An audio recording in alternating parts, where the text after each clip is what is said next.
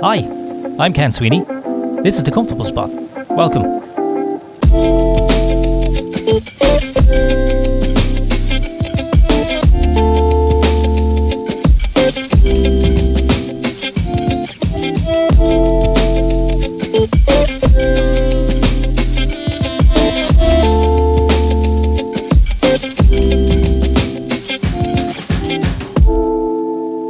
Today my guest is broadcasting journalist Méabh McMahon. With almost 20 years experience, Méabh is currently one of the anchors at Euronews, a pan-European media broadcaster. I was interested in chatting with Méabh about a career which has mostly been based in Europe and about some of the highlights of her time in broadcasting journalism. So I hope you're sitting comfortably and happy to stay with us. Méabh, hi, how are you? Thanks for joining me on The Comfortable Spot. I'm great, and I'm sitting very comfortably, a little bit tired, but delighted to be with you. That's the busy life in Brussels, eh? Very, very busy life in Brussels. Always a different day. Never know what's coming up, and yeah, it's fun. Did I pronounce your name properly? Of course you did, yeah. I know, perfectly. it's amazing. Like, 'cause we down where I am, there's new ways of pronouncing standard Irish names, so I always have to double check. You know that yourself when you go into classes in schools with your daughter. It's not Cuiva anymore; it's Cuivine or something like that. So I'm kind of always weary at the end of the day. But I get called everything from Méabh to Méabh to Méabh, and so many people have tripped up as well on air calling me all sorts of things. Even McMahon, they can't manage, or I get called McMahon or man or everything. But Méabh, when people actually realise that the BH is pronounced like F, they're so delighted. They're like, wow, that's a really beautiful name. But first they're like Méabh. And yeah, even people I've worked with for years, they still don't know how to pronounce my name. You sound like you're an Egyptian princess or something, Méabh, with that sort of name. That's Well, that'd be yeah, fun. it would be. Try that for dress-up party. Exactly. So come here, tell me, you've been doing journalism for a long, long time, and I've actually spotted you a few years ago when you were doing some stuff on YouTube in its infancy. I think it was with a Spanish channel. I could be wrong. Was I wrong? Oh no, that's so embarrassing. I can't believe some of those clips are still on YouTube. They sure are. I went back to them for a bit of reference, and there they are in the sunshine. Sometimes in the sunshine. Oh my goodness. Sometimes for a good giggle, I go back. Yeah, that's when I started out really in journalism, was Spain. I was in my early 20s, living the life, enjoying myself, having a great time, when I got this phone call from a production company because they needed a native English speaker to host these daily kind of podcasts. It was very innovative because it was 2007. That's right, yeah. Before we all were like checking the news constantly on our smartphones. And it was a great idea by two geniuses, like two brilliant cameramen and editors who worked for the Valenciana TV back then. And they had this brilliant idea to do like a pocket TV for young people, and they needed an English presenter. So off I went anyway. Didn't know where I was going, what was happening, but I ended up being pulled in there for 3 or 4 years, and it was great. I made all my mistakes there, traveled across the continent, learned the A to Z of TV production, how to hold a camera, how to edit a bit, how to stand in front of a camera, all the things you need to know. So it was a small operation, which meant that you could get hands-on stuff that you probably wouldn't have been able to get access to if it had been a larger one. Oh my goodness, it was absolutely tiny. It was so small, and it was in a tiny village. It wasn't even in the city of Valencia. It was like this obscure little village outside. So it was all very mysterious, but it was just these two men. They'd come up with a good idea, and they went for it. And we created a bit of a European hub there. We had a Spanish journalist who's now a very well-known actress in Spain, Iris Lexcano, one of my really good friends. And then we had a French guy as well. So every day we created this news, just 5 minutes in front of we had a green screen behind us. And it was actually a great format. And like, I think if something like that existed today, actually, it would be really useful. Yeah, it's funny because it reminded me slightly of a Eurotrash, but in a good way. Do you know what I mean? In a more professional way. Oh, yeah, because it was really funny and random. Yeah, random. but you still didn't have the tackiness of Eurotrash, if you know what I mean. It was on point. Thank you. Yeah, I don't think I would have signed up if it was quite Eurotrash. I think I would have exited very fast. I suppose for our younger listeners and people who are not probably familiar with British and Irish TV, Eurotrash was this kind of half-hour program that was on British TV. It had John Paul, I can't think of the second names now. They had John Paul Gaultier, and I can't remember the other presenter, but it was kind of tacky, looking at kind of the funniest things in Europe in this kind of fast-paced program. So that sort of kind of reminded me of, but as I said, it was more positive. Now, come here, I have to ask you, was that your first, you said that was your first experience in journalism. So had you an eye on journalism before that? Was that where you were thinking of going? Oh, I always wanted to be a journalist since I was about 15 or 16. It was definitely something I wanted to do. So when I'm from Navan and I was in Loreto, Navan. And when I was on transition year for my work experience, I was like, well, I was kind of between law and journalism. I was attracted to both of those fields. So I did work experience in the Four Courts in Dublin, and I did work experience in the Weekender in Navan, the newspaper. And both were thrilling and interesting. But journalism, I just got hooked. I just loved it. I loved everything about what was happening around me. I was always interested in the news. We always had like the TV on, the evening news. We all sat around to watch it, the radio, the newspapers. I just loved it. And then I was clear. And from that age, then from 16, I just set that goal. I was like, I want to be a journalist. That's what I want to do. And in fact, I remember when my granddad passed away and the local priest was in our house, he said, what do you want to do when you're grown up? And I was like, I want to be a journalist. I'd love to read the news. And he just laughed at me. Typical, yeah. He didn't take me seriously at all. And I was like, okay, I'm going to prove you wrong and I'm going to do what I want to do.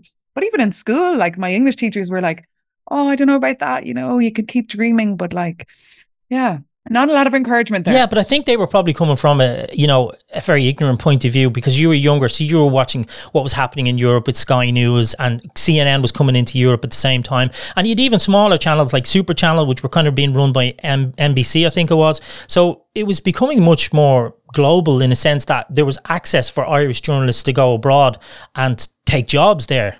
So it wasn't really the RTE and UTV and BBC anymore. Absolutely. But in my teens, I mean, RTE was my major influence. Right. I mean, we just had RTE on, obviously BBC as well sometimes. But for me, kind of RTE was the go-to TV. Like we sat down every night to watch it. And then Radio 1, of course, it was just with us everywhere.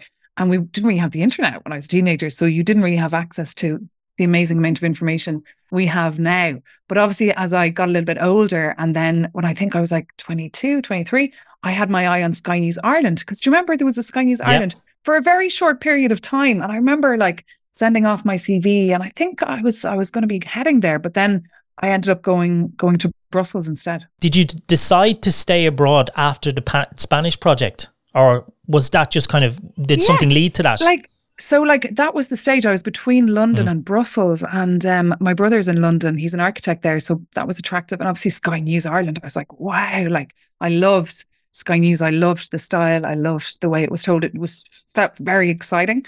But then I think it was getting delayed or something didn't work out. So I just jumped on a plane to Brussels. I was just like, okay, it's time for a change. The project I was working on in Spain for the 3 years was starting to come to an end, a bitter end, where they kind of just had no more money. So they were struggling for survival. And so I was like, okay, time to leave this beautiful country, the east coast of Spain, the sunny beach, and head for Brussels. And I had like terrible impressions of Brussels being very grey, very dull, very boring. So when I showed up, I was really pleasantly surprised, because I just fell in love with the speed compared to Spain. Spain was much slower, like everyone takes their time. It was like 2-hour lunches. I'm a more fast-paced person. I like working with dynamic people. I like being in it with people who are very passionate. So I felt like in Brussels, I found that. And also I love languages. I love the whole multilingual vibe. I love mixing with people from all across the globe. And I remember when I moved to Brussels, I was specifically not looking for Irish people. I was like, I'm not joining the GA club. I'm not going to the Irish pubs. I want to integrate. I want to find Belgian friends.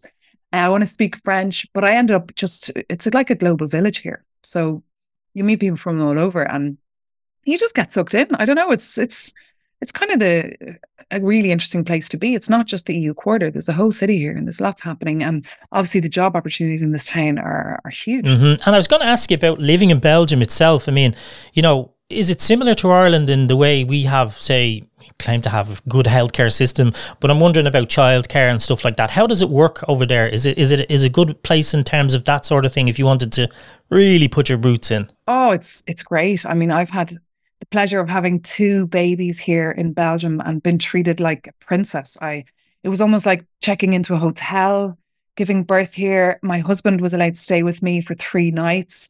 We were given a full board, all on my health insurance. I was treated so well. Postnatal care as well was absolutely brilliant. No, it was really, really well looked after. It was an amazing experience, and not perhaps as good as some of my friends back in Ireland who a lot didn't even share their birthing stories, which is such a shame because I think birthing stories are just fascinating. In fact, I could do a whole podcast. There's an idea. On birth and I'm just fascinated by the whole thing, the whole process. And here in Brussels, it was a wonderful process. I was very lucky. I had two great births, treated very well. And childcare as well is very affordable. It's based on a means test here. So you pay for public creches, you pay perhaps between 200 a month or 700 a month max. And then the kids go to school from the age of 2.5. So I have a 2.5-year-old now, and she's already in school. So, well, preschool. So and if I was a single mom working from 7 in the morning to 6 in the evening, I could actually leave her there because there's a guarderie, which means there's kind of supervised play. I mean, I wouldn't do that to my little 2-year-old or the 4-year-old because obviously they're small and they need a bit more stimulation, but the option is there. So I think it is a good place to have a family. And obviously there's lots of parks and there's lots of different groups you can check in with as well, international groups, to find out what's going on for kids. And there's a lot of free things happening, lots of festivals. So yeah, no, it's great. The other thing I find about Brussels, I've been there quite a bit.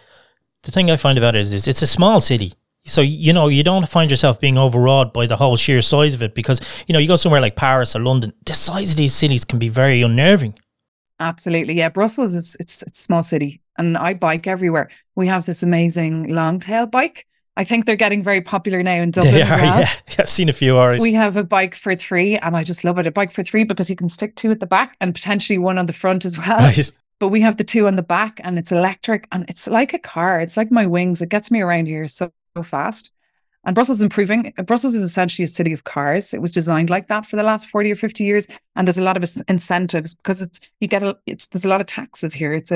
Employers are highly taxed. They often gave incentives in the last couple of decades of company cars. So it is chucked. I mean, it's the pollution is bad. There's a lot of problems like that, but it's getting better. And we have a mobility minister now, Elke van den Brandt from the Green Party, who is trying to make the city better for bikers. But yeah, as you can imagine, lots of tensions between cyclists and motorists. Exactly. Whether we like it or not, there's always a thing about gender balance and key positions there.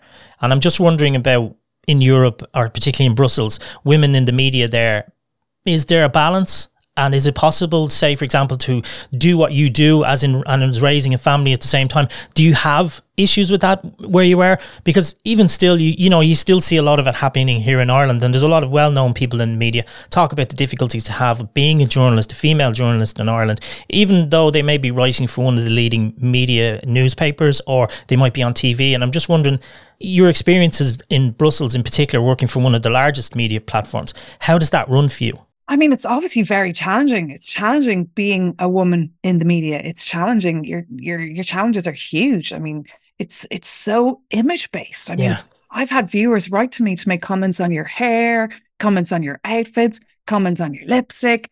And you're like, let's talk about the actual substance of the topic here. But people are really, really obsessed with that. It's amazing. There's a lot of pressure, and you're judged. Of course, you're judged on a lot about how you look. It's amazing. It's challenging. So you just have to be like quite strong and quite like not take anything too seriously. Just take everything with a pinch of salt and try and organize yourself and your life in advance so that you have your outfits.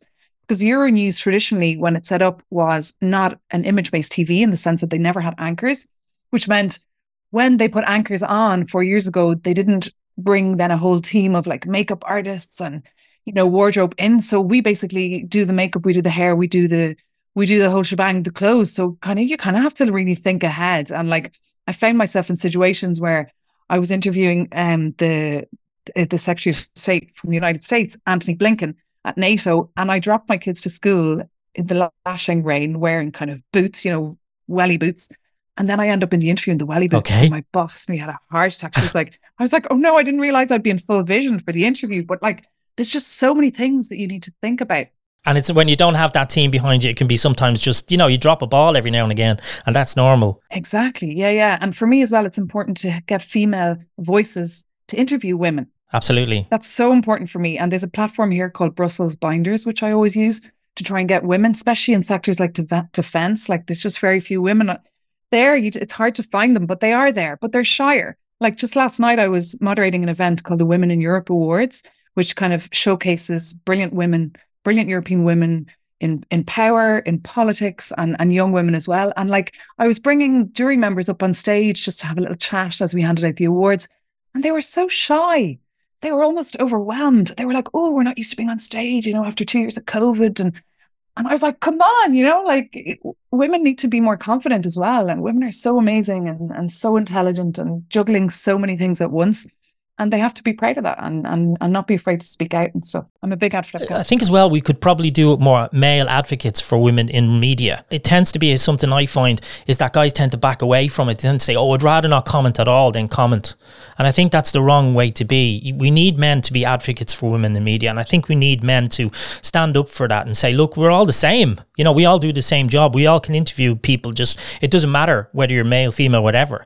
And I find that that's something that's probably lacking in some of the colleagues I know. And I kind of give them a kick in the ass and I say to them, look, you have to stand up for that. You can't just turn around and say, oh, well, that's someone else's to comment on, because this is what's happening. Some men are kind of backing away from it. I don't know whether it's fear or laziness. And they're just saying, oh, I'd rather not comment on it at all. And even because even with transgender issues, you'd have guys saying, it's not really for me to comment on. And I think that's the wrong way to go. I don't know how you feel about that. That is the absolute wrong way to go. I mean, maybe they care less. I mean, but at the end of the day, women are less competition for them, because look at me, I'm a woman. There was 2 times I had to step off my job, which I love. I love my job. And I remember my first maternity leave, I was really reluctant to go and have my baby, because I was like, I love my job. Like, I'm going to have to adapt now to being home with a little baby. And that's not easy either. That's tough. Like, it's really hard to be alone as well with a baby. Yeah. And you're missing out on all the opportunities. You've got major FOMO.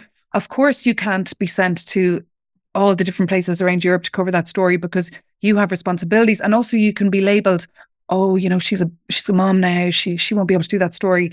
But you can. I mean, I have an amazing husband, which is great as well. He's working half-time now so that I can work 150%. So like, I'm kind of now working a lot, even though I did go half-time after having my second child, because I needed that time just to kind of get back into the swing of it. But like, yeah, we need men supporting women, and yeah, it needs to be more equal, and it's clearly not yet. It is weird, because the way that if you have to think about that, you're not doing the right thing. You're not thinking properly. It should be a case of saying who gets there based on their experience and they're being qualified to do the job. It doesn't matter whether you're wearing whatever you're wearing or where you come from, really. Hopefully, I mean, as European media becomes more entangled, Irish media, for example, can learn, UK media can learn from continental ways of doing things, which is kind of my next question.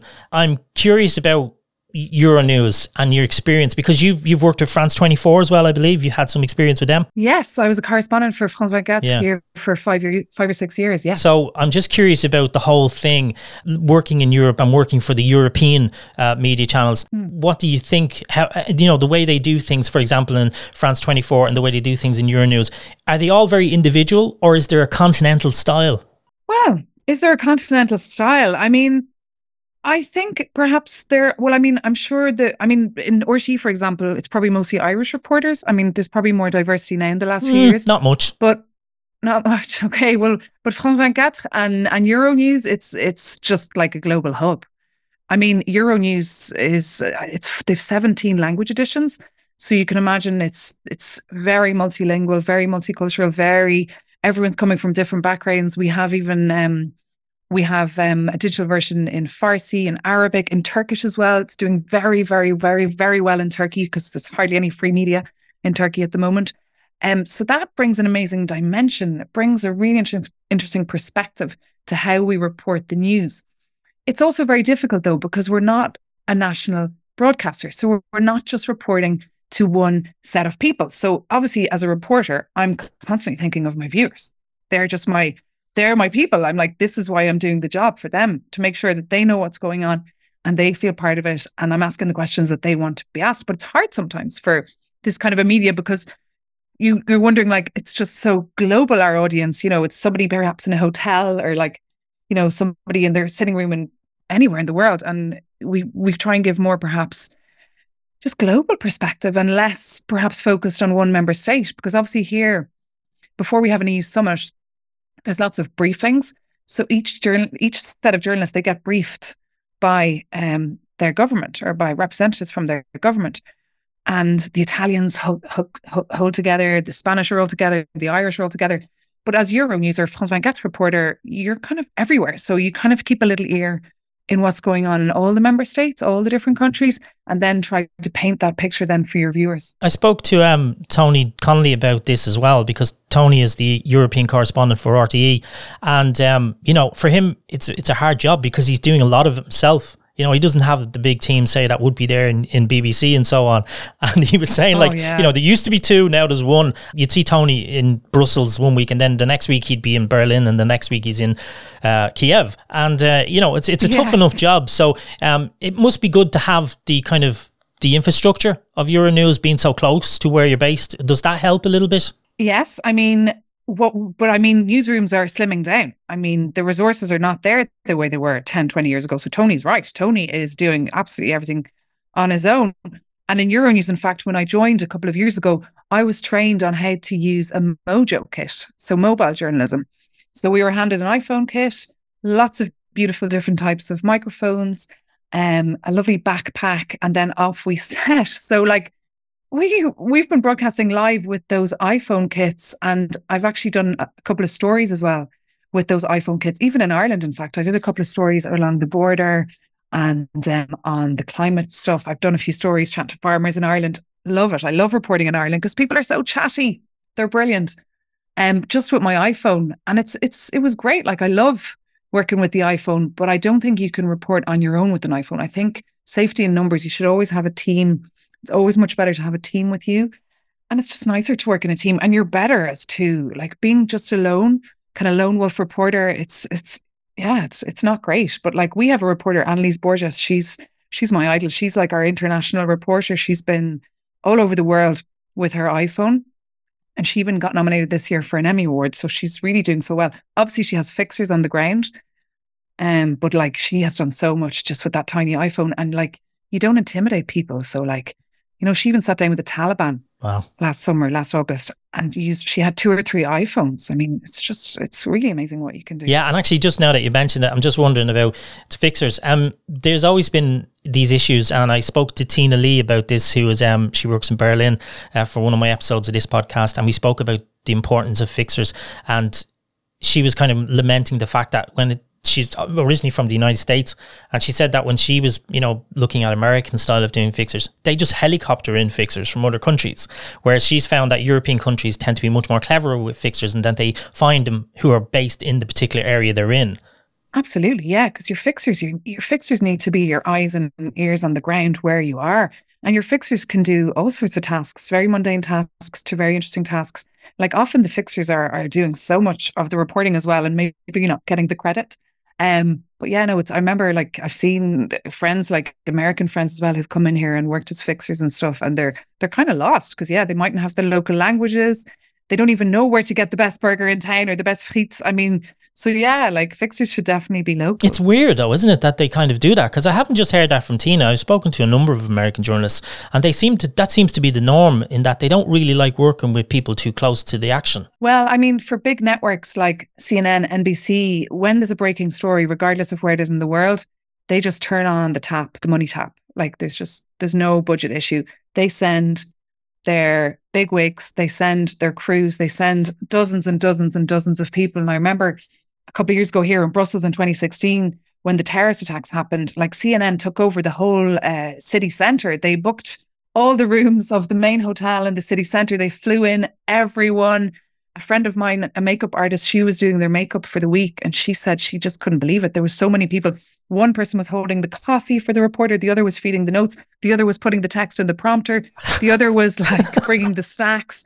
There was obviously the camera guy, the sound guy, like, astonishing. And to think then some of us are there just with our Mojo equipment. We're like, huh. And yeah, wow. The thing is, I mean, the difference, it's not very much when you think about it, because at the end of the day, it's all about reporting. And I know my wife was actually scheduled to go to Brussels the following day after the attack.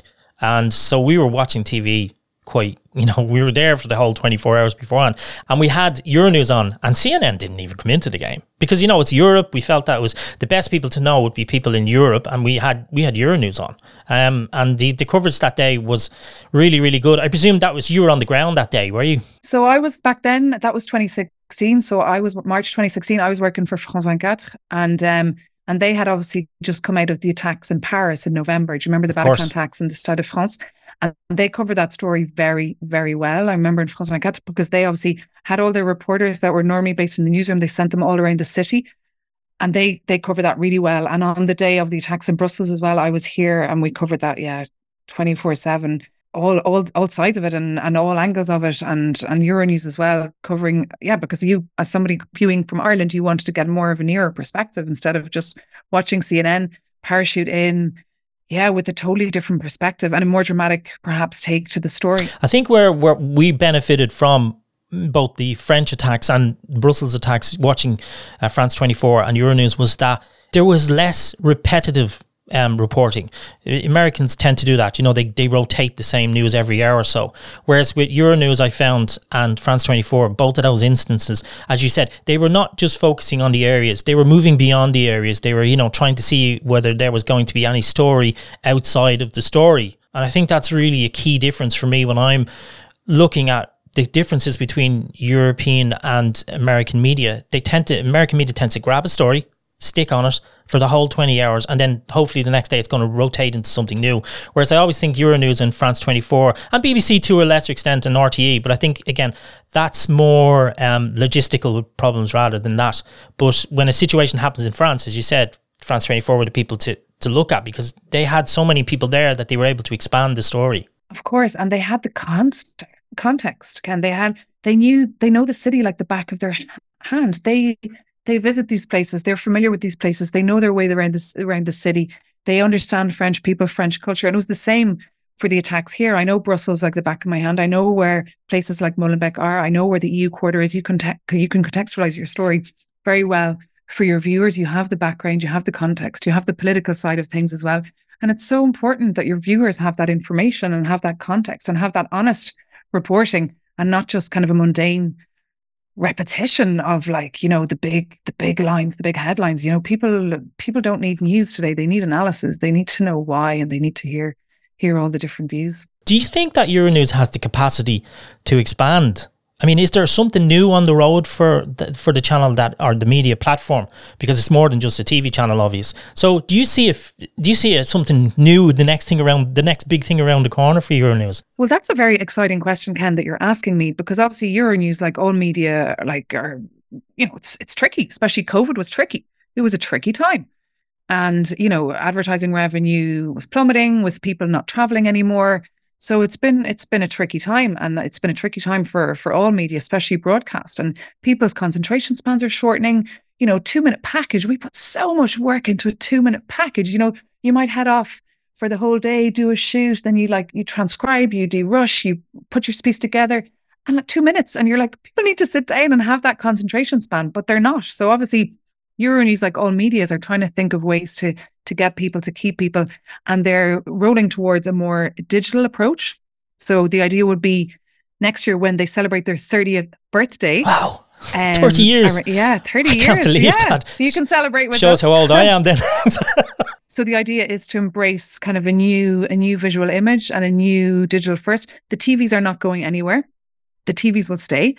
But we will be going more digital, more multimedia platforms, kind of podcasts, photos, social media, lots of different ways, verticals as well. But as I said, the TV is not going anywhere. And we've just launched a new TV show actually in Brussels. I'm not sure if you've seen it. It's called Bruxelles Je t'aime with a question mark. So Brussels, I love you, or Brussels, my love. So we are going to broadcast that show in 4 languages, and it's currently been broadcasted just in English, but we subtitled it then into 7 languages.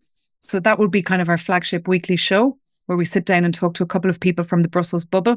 But the show is not for the Brussels bubble. The show is to kind of catch people all across Europe and just kind of engage them on different stories and get them to hear about the kind of ins and outs and of the policies going on here as well, and not just the big noisy politics. Yeah, it's brilliant. I mean, it was on shaky ground for a few years back. I was really worried about it because I love the idea of Europe having. You're a fan. Yeah, no, I mean, I am. I actually am. I'm not afraid to admit it. I've been long, advocating the use of a channel like this. And when it was slipping up a little bit, and I was going, come on, hold on there. So, it held on. And then, of course, we had France 24 and also DW News being set up then as well. And I said, it's great because they they wouldn't have been, they wouldn't have evolved had there not been Euronews. So, Euronews really paved the way for the type of media that we have now in Europe, which is, as you said, it's very open. There's a lot of different branches to the trees, and they all complement each other. There's a style in DW News, there's a style in France 24, and there's a style in Euronews as well, which is, in my opinion, much more expansive. So it's great to hear that you guys have new ideas on the road, and it's good to see that, because the end of the day, we don't want to be relying just on one or two. It's good to have 4 or 5 different platforms, but I'm still glad that Euronews is still around there. I have to ask you a little bit of a big question, right? This is one now. Answer me as best you can, so don't worry about it. The future of European journalism, in terms of, say, where it's going, are you worried about the way that it's going a little bit?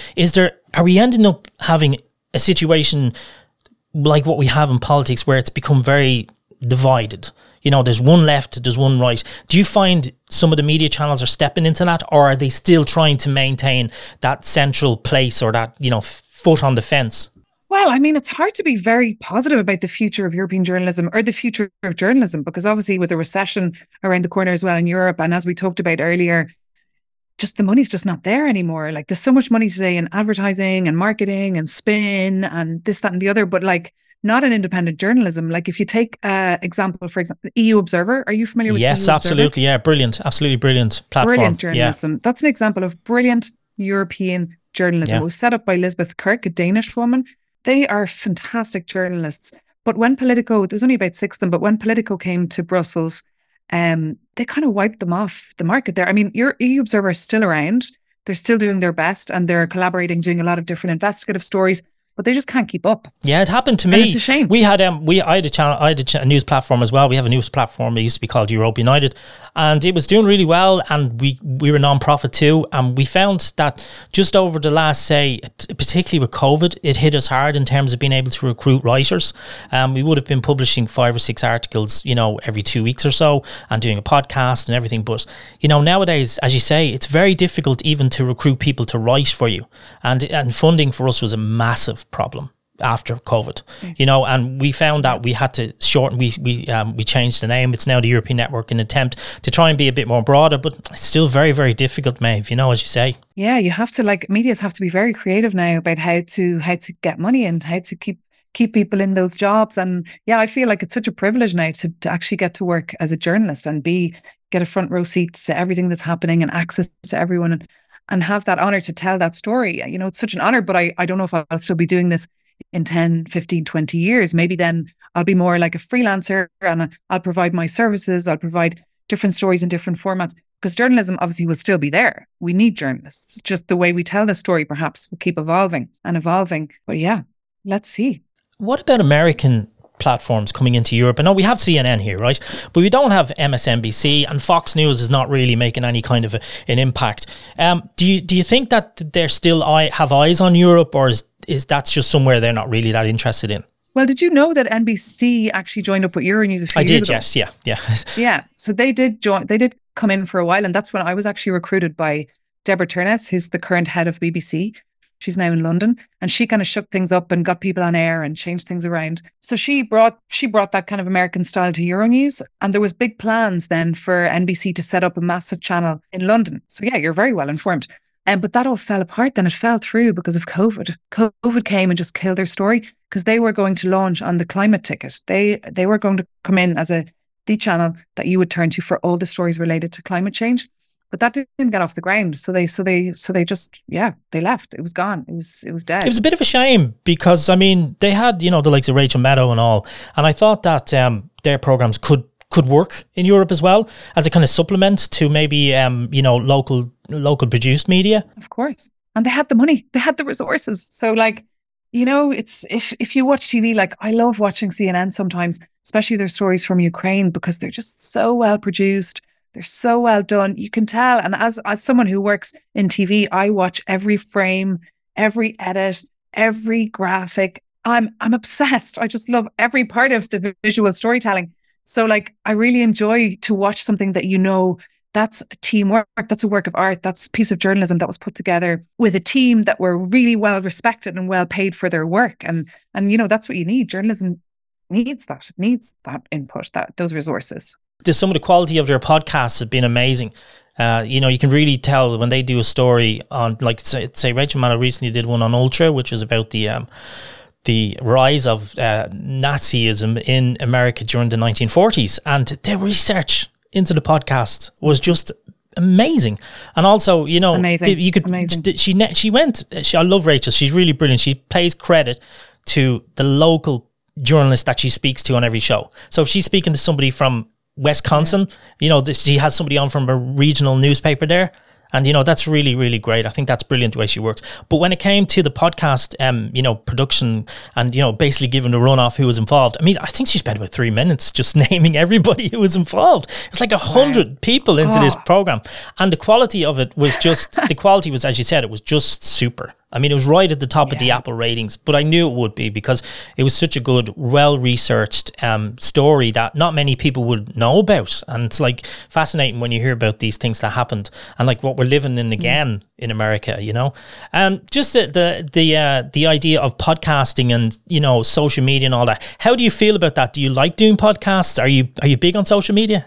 Oh, I would love to be big on social media, but I'm not. I just don't have time. I'm just so busy actually working. I'm a working journalist. Like I have so much to do in my day. Like every day I have a massive to-do list, and maybe the bottom of that list could be I'll post something here on Instagram or whatever, but I actually just don't get around to it. I just do not prioritize it. I haven't even updated my website for about 5 years.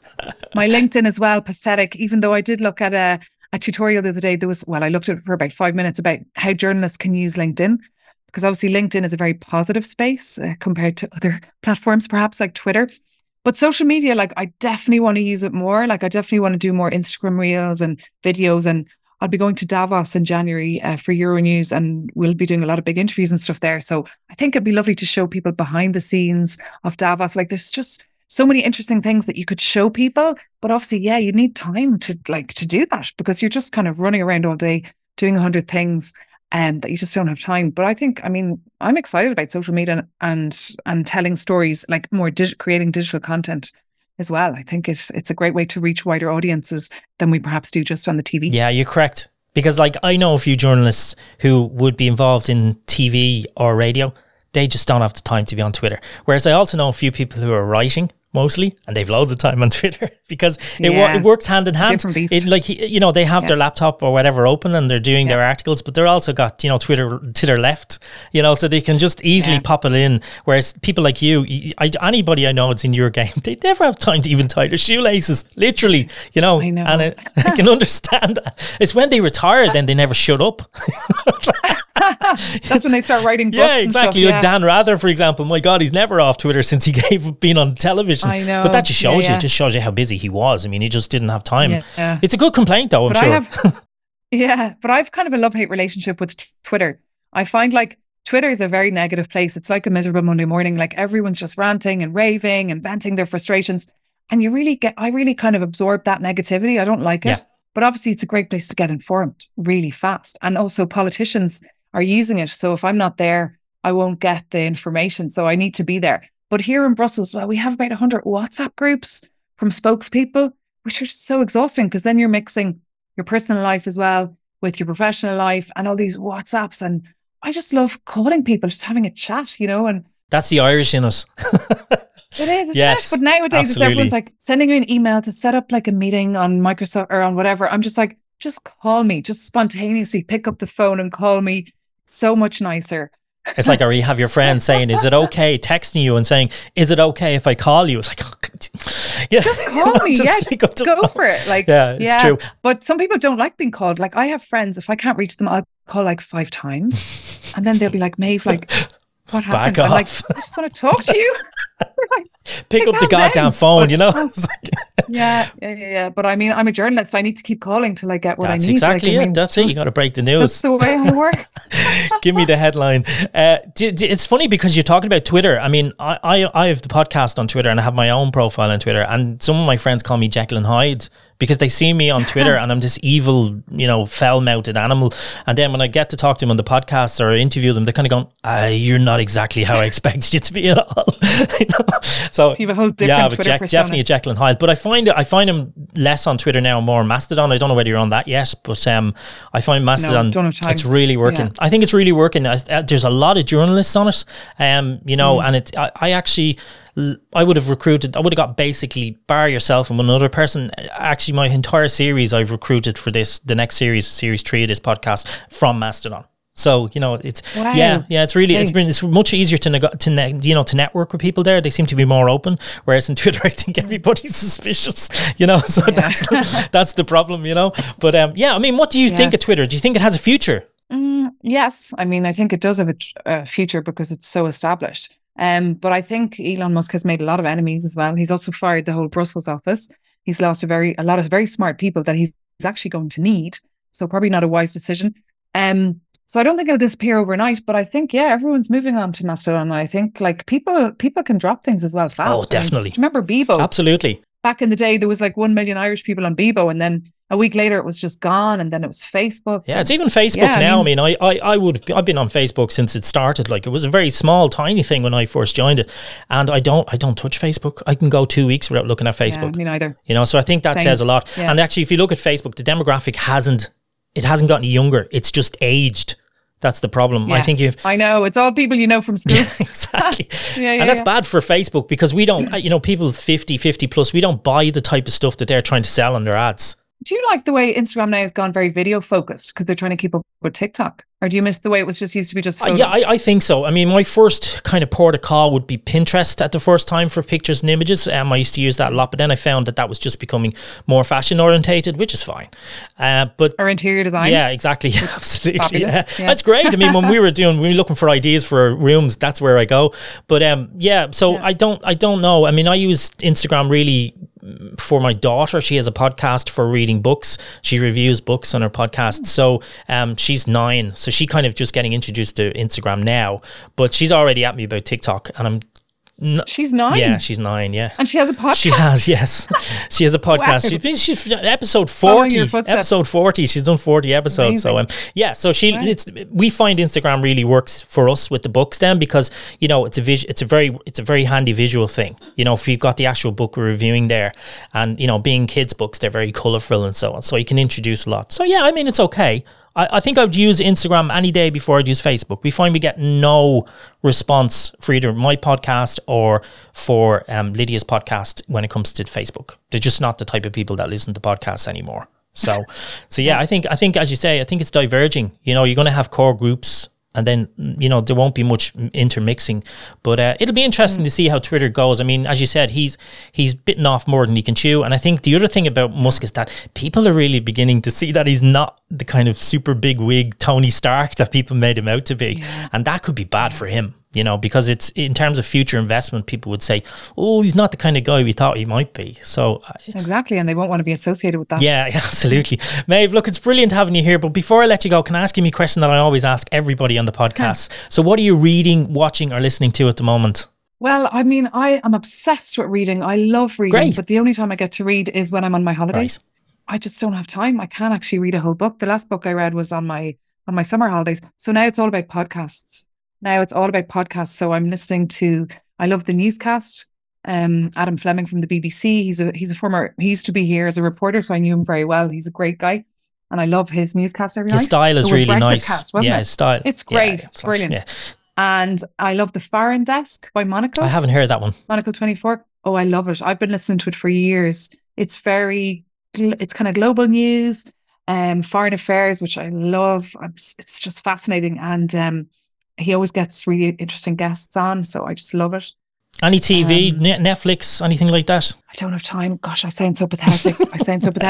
I had COVID twice, and during COVID, I was able to watch stuff on Netflix. But apart from that tiny date with my bed and with Netflix, it's just too busy. Like being a working mum, on the go, on the trot.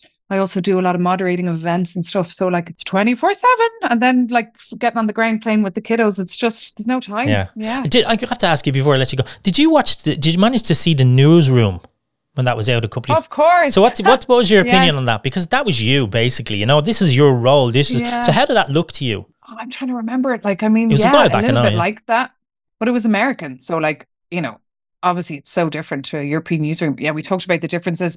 I mean, it's very different being in an American newsroom. Like, if I was in an American newsroom, I would have to like have your teeth whitened. I would have to like have my waist. Like, there's so many different conditions that would be put on me as a woman to be in an Terrible. American newsroom. You know, the pressure is huge. So, like, and the stuff going on behind the scenes in the newsroom, like, I don't think it's quite as dramatic, and quite as gossipy perhaps in our newsroom. It's a little bit more civilized perhaps, but yeah, it was fun to It was watch. I fun to loved watch. that. Yeah, I mean, Aaron Sorkin, and it was very kind of liberal, wasn't it? It was very kind of, trying to get the message across, which is fine. That's whatever you're into. But, I think it wasn't as clear cut as it was meant to be. But, it was fun to watch, and I thought it was a very brave thing to do. It didn't last very long, but that was probably because it was the nature of that beast, People didn't want it too much going around. Maeve, how can people get in touch with you? Where can they find you online? You're on Twitter, I presume. Yes, I am on Twitter. As I said, I'm not great on Twitter. Méabh McMahon, at Twitter is the handle. I'm also on Instagram, Méabh McMahon. Where do we get you on Euronews? On Euronews, well, you can watch the brand new weekly show that I'm hosting called Brussels Je t'aime with a question mark. And that's on every weekend.